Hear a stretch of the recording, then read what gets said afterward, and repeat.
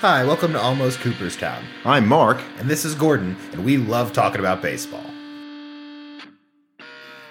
Here we are deep into August now, and this is episode 14. And this week we're here to actually talk about, I think in some ways, what's really considered the pinnacle achievement for a single season for a batter, which is winning the Triple Crown. And yes, it's kind of been tarnished like the last couple of years or in recent history just because people don't look at RBIs the same way that they used to. It's not nearly as valued a statistic, but nobody's ever won the Triple Crown by accident. Yes. And there have been 23 perfect games in Major League history, but there have only been 14 Triple Crowns in the modern era. We're not going back before that. Yeah, I mean, now granted, you're talking about, a single game versus an entire season there, but it's still...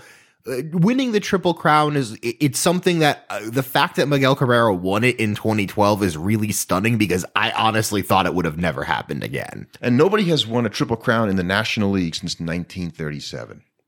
Which is weird. Right, there's been in the American League since then, but yeah, I don't know why that would be because you couldn't attribute that. It's not like DHs have been winning it like crazy. Yelich came close a couple years ago. Guys have come close, but a lot of those. And it's certainly not something where you could argue like, oh, having the pitcher in the lineup affects your chances to win the Triple Crown. That doesn't really track. No. But one of the things that I found was most interesting about Triple Crown stats is about the RBI itself, and that is that RBI was not even an official stat until 1920. There's that season again. But yeah, I know guys have won it before then. So how does that exactly work? Because I didn't even know because it's I thought that they've been tracking RBI since the beginning of the modern era. Right. So before 1920, they would go back into game accounts, which weren't always terribly accurate when you think about how they kept track and box scores and reports of games. And so they went back and found that in the modern era, in 1901, Napoleon Lajoie of the Philadelphia A's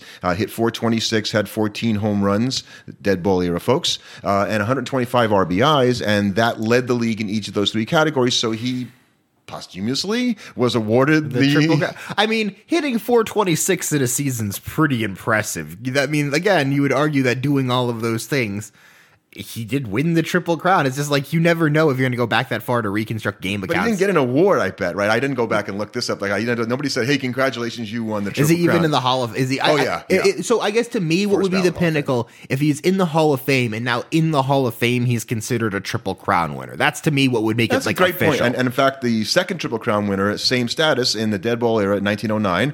Everybody's favorite Ty Cobb of the Detroit Tigers hit .377, which was not that much above his career average of .367, by the way. Is to have a career average of .367. He had 9 homers and 107 RBIs. 9 home runs led the league. People will call that very boring baseball. So, and the last one of the dead ball era is not officially recognized as a Triple Crown, and we'll talk about this player in just a few minutes. But wait, no! I want to talk about this player now. So wait, how is he not officially recognized when he won a Triple Crown? Well, remember I talked to you about the accounts of the game weren't that accurate. So I guess people had erasers and stuff, and Honus Wagner apparently won the RBI title at the time in 1912. But Heine Zimmerman, and actually was the first of 2 Heinies to play in the National League, but we won't talk about Heine minutia in this episode. Heine Zimmerman led the league in all 3 categories except for RBIs at the time, and then they found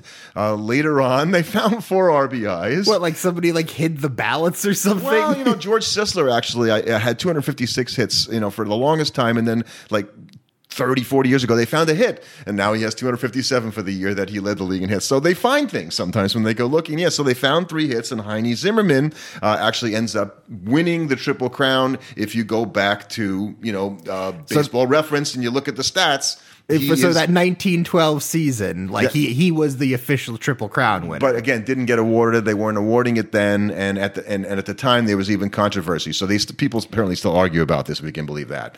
I have to imagine that was definitely the most important thing that happened that year. After 1920, the players become players that we've heard of. They're not that you haven't heard of Ty Cobb and Nap Lajoie, but this is now the official. You have Triple Crowns. So go ahead. Who's the first Triple Crown winner after the? Well, the first Triple Crown winner, obviously, a Cardinal, who there's a few of them, actually, which is kind of weird. But Rogers Hornsby. Yeah. I mean, the Raja. To win it, to do the Triple Crown twice within like a couple seasons of each other is pretty impressive. And like those seasons he put together are crazy. Like he had 400, by the way, both times. Yeah. 400 with almost 40 home runs both seasons and almost 150 RBIs in both seasons. That's carrying your team. That's a pretty good season. So in 1933, the National League did have a Triple Crown winner as well. Chuck Klein of the Philadelphia Phillies. Now, you said that these are people, I do not know who Chuck Klein is. Hall of Fame player. By the way, all the guys that won these Triple Crowns are Hall of Fame players. Except for Miguel Cabrera, but that's just a matter of time. Just a matter of time. And it's just hard for me to believe that, like, winning a Triple Crown is just so hard to do that It seems unlikely that like a guy could be good enough for one season to win the Triple Crown, but then also wouldn't put together like a Hall of Fame type career. And you, that's exactly right, because I read where 80 times in the 120 years since 1900, guys have won 2 of the 3 and didn't win the third. 80 times. Which that's a lot. That's a lot. But it's like, I guess to me, that's even more likely why it would be a Hall of Famer, because like you might have an individual season. There's probably a lot of guys that had an individual season where they got 2 of 3, but then they never got close again. But like if you have to be a Hall of Fame type player to put up the types of numbers to get close every single year until finally one year, it just kind of gets all put together for you. Well, and Chuck Klein had that year, but he also had a Hall of Fame career. Now in 1933, Jimmy Fox, who was also the guy who won. So there were 2 Triple Crowns in the same year. The same season. That's correct. That's the only time that's happened, by the way. Oh, man, that just really looks bad on both of the rest of those league's hitters. Like, you just get both of you, there's just a Triple Crown in both leagues. Not a good look. So Jimmy Fox, who's one of the answers to the trivia question of guys in the field around in baseball that have won back-to-back MVPs, because he was the first guy to do it. I think he won the first MVP itself. But he won in 1933, hitting .356 with 48 homers and 163 RBIs. But he should have won in 1932, and he was beaten out of it by Dale Alexander, who's a player I have no knowledge of. And apparently Dale Alexander ended up only having 454 plate appearances. And for all of us that really follow baseball, you're supposed to have, to qualify for the batting title, 3.1 plate appearances for each one of your team's games. Point being, if you play 160 games times 3, that's 480. So you play anyway. He didn't have enough plate appearances to qualify by today's standard, and so some people go back, like ESPN, and give Fox the batting average crown because he had 365 like another average. Like another retroactive awarding of the Triple Crown, essentially. But how about this season? He hit 365 with 58 homers and 169 RBIs. Yeah, that's a pretty good. Yeah, I feel like you should win the Triple Crown. Should for that season, even if you didn't actually do it, they should just give it to you. But he didn't end up winning in 1932. He won in 1933. And I mean, then you go into like, obviously you get kind of into the slightly more modern era of Triple Crown winners, where it's just like, it's a lot of the greats, where Gehrig won it in 34. And then I don't know the next guy that won it. Ducky Wucky Medwick? Wait, excuse me? Well, remember we talked about Joe Medwick, and they called him Ducky Medwick, and then some people even called him Ducky Wucky Medwick, and apparently this was a big guy who would just beat the tar out of you or something. I don't know. But that was his name, was Ducky Medwick, was really his nickname. Well, I mean, he won a Triple Crown, so he must have been pretty good at baseball. As a Hall of Fame player, and the last guy, again, in the National League to have won the Triple Crown. Interesting, because then, after that season, you have Ted Williams winning his 2 Triple Crowns. Yeah, well, here's the thing about Ted Williams, and you got to think about it. 1942, he wins the Triple Crown. Nice season, 356 with 36 homers, 137 RBIs. That's what we're going to call a nice season. Goes to the war for the next 3 years. Doesn't play baseball in 1930, 43, 44, and 45. Comes back in 46. Just doesn't win the Triple Crown, but decides he'll win it in 1947 after he's been away. So he lost, 3 years of his career. And in prime of his career. Yeah. He could have easily won at least one more. Hard for me to say anything. If you look at his career, Robs, Ted Williams, there goes the greatest hitter who ever lived, as far as I'm concerned. I think Ted Williams still deserves that moniker. And certainly you could even say it would be even more likely if he had been one of the few to stay behind that he would have won the Triple Crown, because he would have played against reduced competition in those years too. Yeah, that's right. And they had it when he was gone. He was the competition that was reduced. And I mean, then you have kind of, I think this would kind of be like the last of like, I guess the classic era guys in my mind. It always surprises me that he played so late into the 50s because I think of him as more of like, I guess in my mind, the elder era of baseball, but Mantle won his in 56. No, it was definitely late 50s into the 60s. Amazing player, fast, terrific ball player. A surprise sometimes that he only won the one. And then the next guy, and I like this story about Frank Robinson, who's just one of the all-time greats for so many reasons. The first African-American manager after his amazing playing career. But he played for the Reds in 1965, and the Reds decided to trade him because they felt he was an old 30. So they traded him to the Baltimore Orioles after the season, and he goes into Baltimore and he wins the Triple Crown. Ooh, that's not a good look for your organization. Yeah. You're gonna be wearing that egg on your face for a while. So that's a little retribution probably there, a little get back at you. And then you've got Yastrzemski, Carl Yastrzemski, not Mike. I don't know, Mike's his nephew or a grandson or something like that, playing for the Giants now. Oh yes, Mike Yastrzemski, and he had the last Triple Crown winner until Miggy. So, I mean, I guess for something that's always been interesting to me, has there been anybody that's ever been like just missed?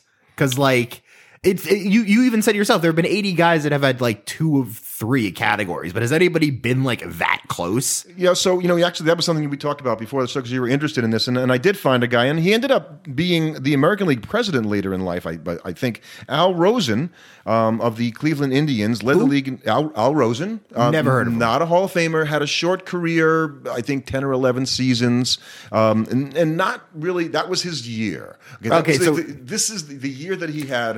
It almost reinforces the point I was making. Like this guy had that one magical season, and exactly. It still wasn't enough for him. So he led the league in home runs, 44 homers, and 145 RBIs. So pretty good year, and far more than he ever hit in any other season. So this was his, like the most amazing, and it's almost too bad that he didn't win it because it would have been a story unto itself since he's would be the only guy that's not in the Hall of Fame and doesn't deserve to be in the Hall of Fame. But he finished second in batting average to Washington's Mickey Vernon, another great Hall of Fame player, by the slimmest of margins, 337 to 336 in the batting race. That's painful. Yeah. That's like I gotta feel like he's like the Andres Galarraga of the Triple Crown. Oh, I like that. I like that. The batting race of that year, and this is a great story, right? Came up to Rosen's last at bat of the year, and the last day of the season, Vernon goes 2 for 4, and Rosen goes 3 for 5. In the last at bat, the Tigers, who were leading the game 7-1, played their infield excessively deep, inviting Rosen to lay down, which would have been an easy gift bunt single. As quoted in Russell Snyder's definitive Cleveland Indian Insider Encyclopedia, Al Albert was pitching, and he was kind of wild. In my last trip to the plate, I figuring I needed one more hit to pass Vernon. I went to a 3-2 count, and I knew I had to swing at whatever Aber threw. Rosen then fouled off 4 consecutive 3-2 pitches before hitting a high chopper to third baseman Jerry Proddy. It was a bang-bang play at first. The umpire called me out. He was right. I was out, and that was that. Had Rosen been safe, he would have finished with a batting average of 3.372 to the Vernon's 3.371, and Rosen would have won the Triple Crown. Now, that's a just miss. That's just, God, that's got to be so painful. Yeah, he really is the Galarraga of the Triple Crown. He did win the MVP that year. I mean, yeah, he still gets the MVP, but the Triple Crown, especially for him, would have been such a more meaningful achievement in some respects. It's such a much more like, he's just an MVP winner, not a Triple Crown winner. Yeah. But in his case, I don't think that would have been enough to get him out of almost. I don't think he's a Hall of Fame guy. No, I don't. Even with the Triple Crown. Even if he had won the that Triple would have made Crown. him that anomaly because I don't, as you say, it looks like if you win the Triple Crown, there's, almost certainty that you're going to be in the Hall of Fame. Because, I mean, there's even guys, like look at a guy that we talked about, I think last time or recently was Christian Yelich, who almost won it 2 years ago. I mean, he was pretty close considering. It was like the last week of the season. He was, he had the home run tie for the lead, and he just lost. He missed by 2 home runs and an RBI. Yeah. And then I guess it's kind of hard. Like there was that year back, I think at 2010, where Pujols, he led the league in homers and RBIs, but he missed batting average by a somewhat significant margin. And it happened rather regularly, right? So if you go, kind of down the line in the year after that, 11, Matt Kemp was missing the batting average stat because Reyes hit 337 for the Mets and he hit 324, but he led the league with 39 homers and 126 RBIs. Yeah, and I think it's just kind of, and then there's like, I mean, then obviously you have a year like 09 where you have Teixeira, because like you pulled this out and we talked about it. Because like Teixeira led the league in homers and RBIs with 39 homers and 122 RBIs, but he was just a little short on the average. He had 292, and Mauer kind of hit 365. So it wasn't like he just missed it. And by the way, looking at Teixeira, I did not realize that guy has 5 Gold Gloves, 409 career homers, and 1,298 RBIs, and a 50.6 career WAR in 14 years. So, and only played 15 years of games in one of those, so 13 by our standard. The point is that the 268 average is what kills him, because that makes him an almost guy. But everything else in that Hall of Fame with the 5 Gold Gloves. Where were the Gold Gloves?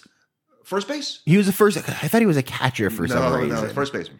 He's a first baseman. Yeah, I feel like nowadays he's really close. He'd be a borderline guy. But the 268, yeah. The 268 really hurts him because like he was a good defender, but he wasn't like, well, 5 Gold Gloves makes him a great defender. Certainly one of the better ones of all time. I mean, yeah, I guess he's a guy you could really make an argument for. I guess he is a true almost guy. Yeah. Again, you can't have that. We still value batting average enough that hitting 268 is, that's why you don't get in. And here's a guy who has possibly the most interesting player on this is Ryan Howard, right? Who missed the stat, missed it with a 251 batting average, but he hit 48 homers with 146 RBIs in 2008. I think Ryan Howard is possibly got the lowest career WAR of any MVP, because he won an MVP. I think it's like 14.7. And it doesn't surprise me at all, because you had those couple of years. There was the 06 season where he was unbelievable. I think we actually have that on here. Yeah, that's the one. Yeah, because he had the 08 season, but then he also had the 06 season where he hit a higher average. He had 313 with 58 homers and 149 RBIs. But the problem is for that one season where he hit 313, there were a whole lot of seasons in a row where he hit like 220. Yeah. It just surprises me that. And he played terrible defense. An MVP. Well, that's how you have a 14-7 career WAR in that longest career. Manny Ramirez was right there in 08. Actually, he lost the RBI crown by 9 to Josh Hamilton. But I feel like that's the kind of season that gets lost because it got split between Boston and LA when he got traded. Right. So like when that happens, and because of the way they split your stats, then people don't necessarily realize the actual season he put together. Right. You probably wouldn't have gotten credit if he had won in the first place. Yeah, exactly. So, which really isn't fair, but I understand why, because I don't know how you track that. Because if you hit, let's say like you played a quarter, half to almost 2/3 of the season in the American League and then transfer over. Like, it's not really fair that you could carry in a higher batting average and home runs when the rest of your competition now for the Triple Crown never face those pitchers. I would say that it's a league award, so you really can't. If you get traded during the season, that ruins your chance. It's just an unfortunate reality. Yeah. And who would do that, right? Who would trade a guy in the middle of a Triple Crown season? I guess his name would be Manny Ramirez. Yeah, I guess Manny Ramirez. Matt Holliday of the Rockies actually had a terrific 2007 season, but he lost the home run crown by 14. Yeah, exactly. That's a pretty big gap. Wasn't just missed or anything. Andrew Jones, which which category he would not compete in, but he had 51 homers and 128 RBIs. Yeah, but he probably hit like 260. Yeah, and that would be 263. You'd be right. So A-Rod came close in 02.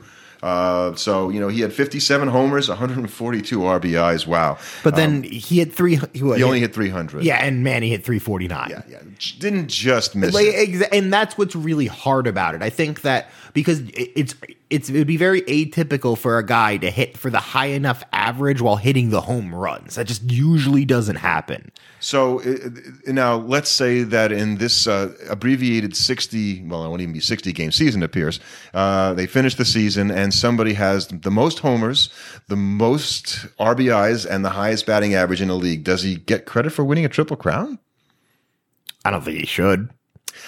Yeah, I tend to not want to penalize teams for winning a world championship, but I think I would penalize a player. The same way, like if some guy had like the lowest ERA for a single season as like a starting pitcher, I wouldn't count it nearly the same because it's too different. Right. So if Kershaw walks 2 guys all year, he doesn't go down in the record books of having the lowest walks yielded. Yeah, because it's like you had to play a third of the game that everybody else did. So like I feel like cumulative season statistics like that you kind of unfortunately have to throw out the window. So if you hadn't thought about it before, you heard it here first, folks. There will be no Triple Crown awarded this year.